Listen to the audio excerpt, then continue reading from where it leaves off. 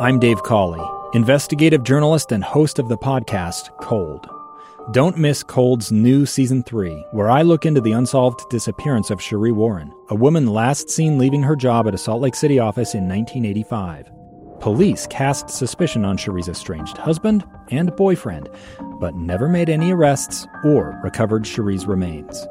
Find Cold Season 3, The Search for Sheree, anywhere you get your podcasts.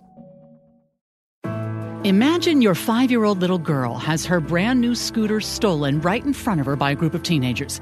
It happened to Tyler Davenport's daughter. It was a Christmas present she just barely got, and she was really sad, and unfortunately, it happened at a really bad time for us financially. Enter American Fork Police Officer Brian Morgan. I spent a good amount of time trying to find it. Oftentimes we find these things abandoned. But he didn't find it. Darren Falslev is the new interim chief. He replaced that scooter with his own money. Officer Morgan. I didn't want to return empty-handed. I'm a father of 3 children, and I have a daughter of my own. She's 8 years old right now, and I know she would be just as devastated. The little girl he helped is Kimmy, and she wanted to say thanks. And her dad? I just want to say thank you to American Fork Police Department, especially you, Officer Morgan. Beyond the Badge salutes Officer Brian Morgan, made possible by the generosity of the Larry H. and Gail Miller Family Foundation.